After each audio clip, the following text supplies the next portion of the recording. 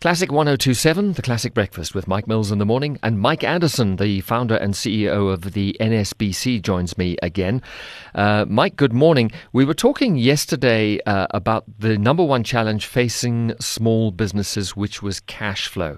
Now, let me just relate a very quick little story. My neighbor, one of my neighbors, has had a part-time job with a small little family-run jewelry firm for some years now. And just before the lockdown, this small firm, which has been going for 27 years, with shops in a couple of malls, had to close its doors. It's partly the result of our economy, which has been struggling for a long time anyway, and people not going to jewelry because obviously it's a very discretionary purchase. But secondly, because they knew the lockdown was coming, COVID-19 was hammering business, and they managed only to scrabble together enough money to pay the staff their salaries for March, and they've closed their doors. Now, that's a bricks and mortar business, and it's one example of how many of these businesses must be so profoundly affected. Have you got any thoughts about this? Mike, first of all, good morning and thank you very much. Yes, we touched very briefly yesterday, but as you say, the brick-and-mortar business is suffering the most. You know, specifically those small businesses who relied totally on inflowing customers through their doors. And of course, what can we do? And you know, and strangely enough, not just brick-and-mortar, but you know, doctors and dentists and ophthalmologists and so the list goes on, and we're getting amazing feedback coming from the sector throughout the country, and we'll talk on a couple of things here. And the big message here, Mike, is we've all got to change our delivery method, and that's the big message. And we've got to adapt, we've got to engineer, we've got to think hard, we've got to be positive here to think of how my business can change today forever.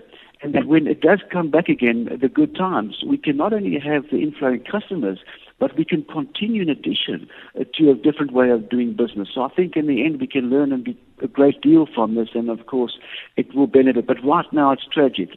And, you know, if you have a brick-and-mortar business where you no longer be able to see customers or patients in person, then see if you are able to generate revenue or greater leads or set appointments through other means. And to give you an idea, you know, I had a feedback yesterday from a dentist in Fourways who's now doing online consultations. I've got financial planners who've never done a virtual meeting, and they just didn't believe in it because they needed that in-person contact. Yeah. Well, now there's no other choice. They're doing online Zoom, Zoho, Teams meetings. And I think the list goes on. And retailers can offer to deliver goods instead of people coming to their stores. Of course, right now in the lockdown, that's quite challenging, but we can prepare for that. You know, we've got a health spa in Cape Town that, of course, relied intensely on therapy and spa treatments in the spa. Now they're shifting their focus to selling product online instead of in-spa treatments. And yet another interesting one, Mark, in George, we've got a restaurant, and what they've done, you know, they've always taken the mobile numbers of all their clients over the years. So what they're doing now, they are SMSing their previous customers who've been patrons for many years. They can now get for example, a 75 Rand digital voucher now, and when the times come back, they get 100 Rands worth of food at that restaurant. So it's a great way of doing different things. And, you know, businesses can do something similar with discounted gift certificates. And I think the big message here is that let's try and remove ourselves from that negativity and try and shift ourselves into be solution-driven and finding new ways.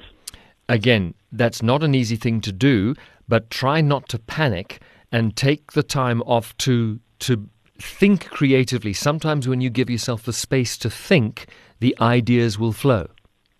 Mike, you're 100%, and I think, you know what, one can say that initial shock is possibly now over, and many more people are starting to think, well, you know what, we're all in this together, we're not alone, so we have to be calm, we have to be positive, and we have to think differently. We've got to try new things, we've got to do new things, and we've got to want new things. Mike, if people want to get hold of the NSBC, how do they do so? Mike, very simple, www.nsbc.africa. And they can email us at COVID-19 without the dash at nsbc.africa. That is Mike Anderson, founder and CEO of the NSBC. And this interview, by the way, will become a podcast. You'll be able to access it on our website, and you can listen to the information again if you've missed anything. Mike Anderson, thank you so much, and we'll chat again on Monday. Thank you very much. Very grateful, Mike.